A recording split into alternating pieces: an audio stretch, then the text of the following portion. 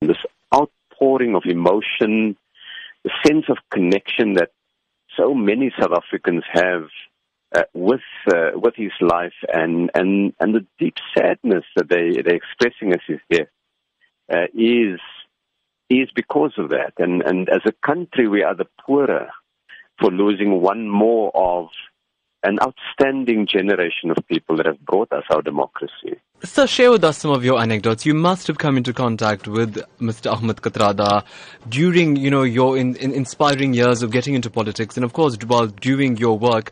What did he say to you? Well, the first thing that I always found in dealing with Uncle Kathy was just the enormous integrity, but the quiet, dignified way in which he carried it with him.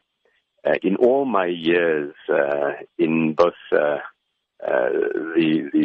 movement itself and in government, he's never come forward and asked for anything. All of what he did in the struggle because he was living out his beliefs and his principles. He was an old man already, and we would meet in marches for various causes of activism, and he would march along, and whether it is on a matter of international solidarity or on local issues, and that was quite outstanding. I remember a number of years ago working with him on issues around just what the democracy means, how the Constitution should be used to further the objective of development.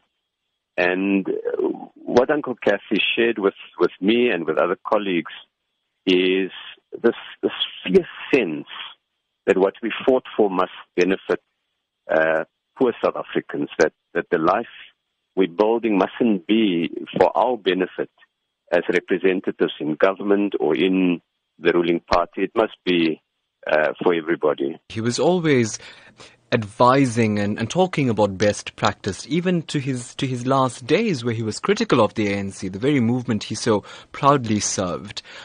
How do you think the lessons that he shared to everybody should be taken forward now from an action point of view?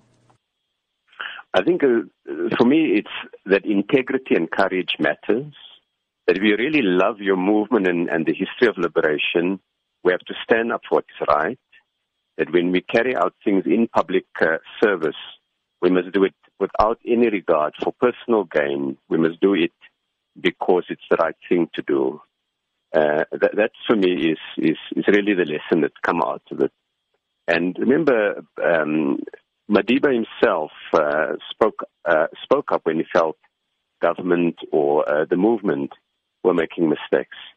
And so you see a pattern of these courageous men and women who say that it's because they love their country and they love their organization that they will speak up for what is right.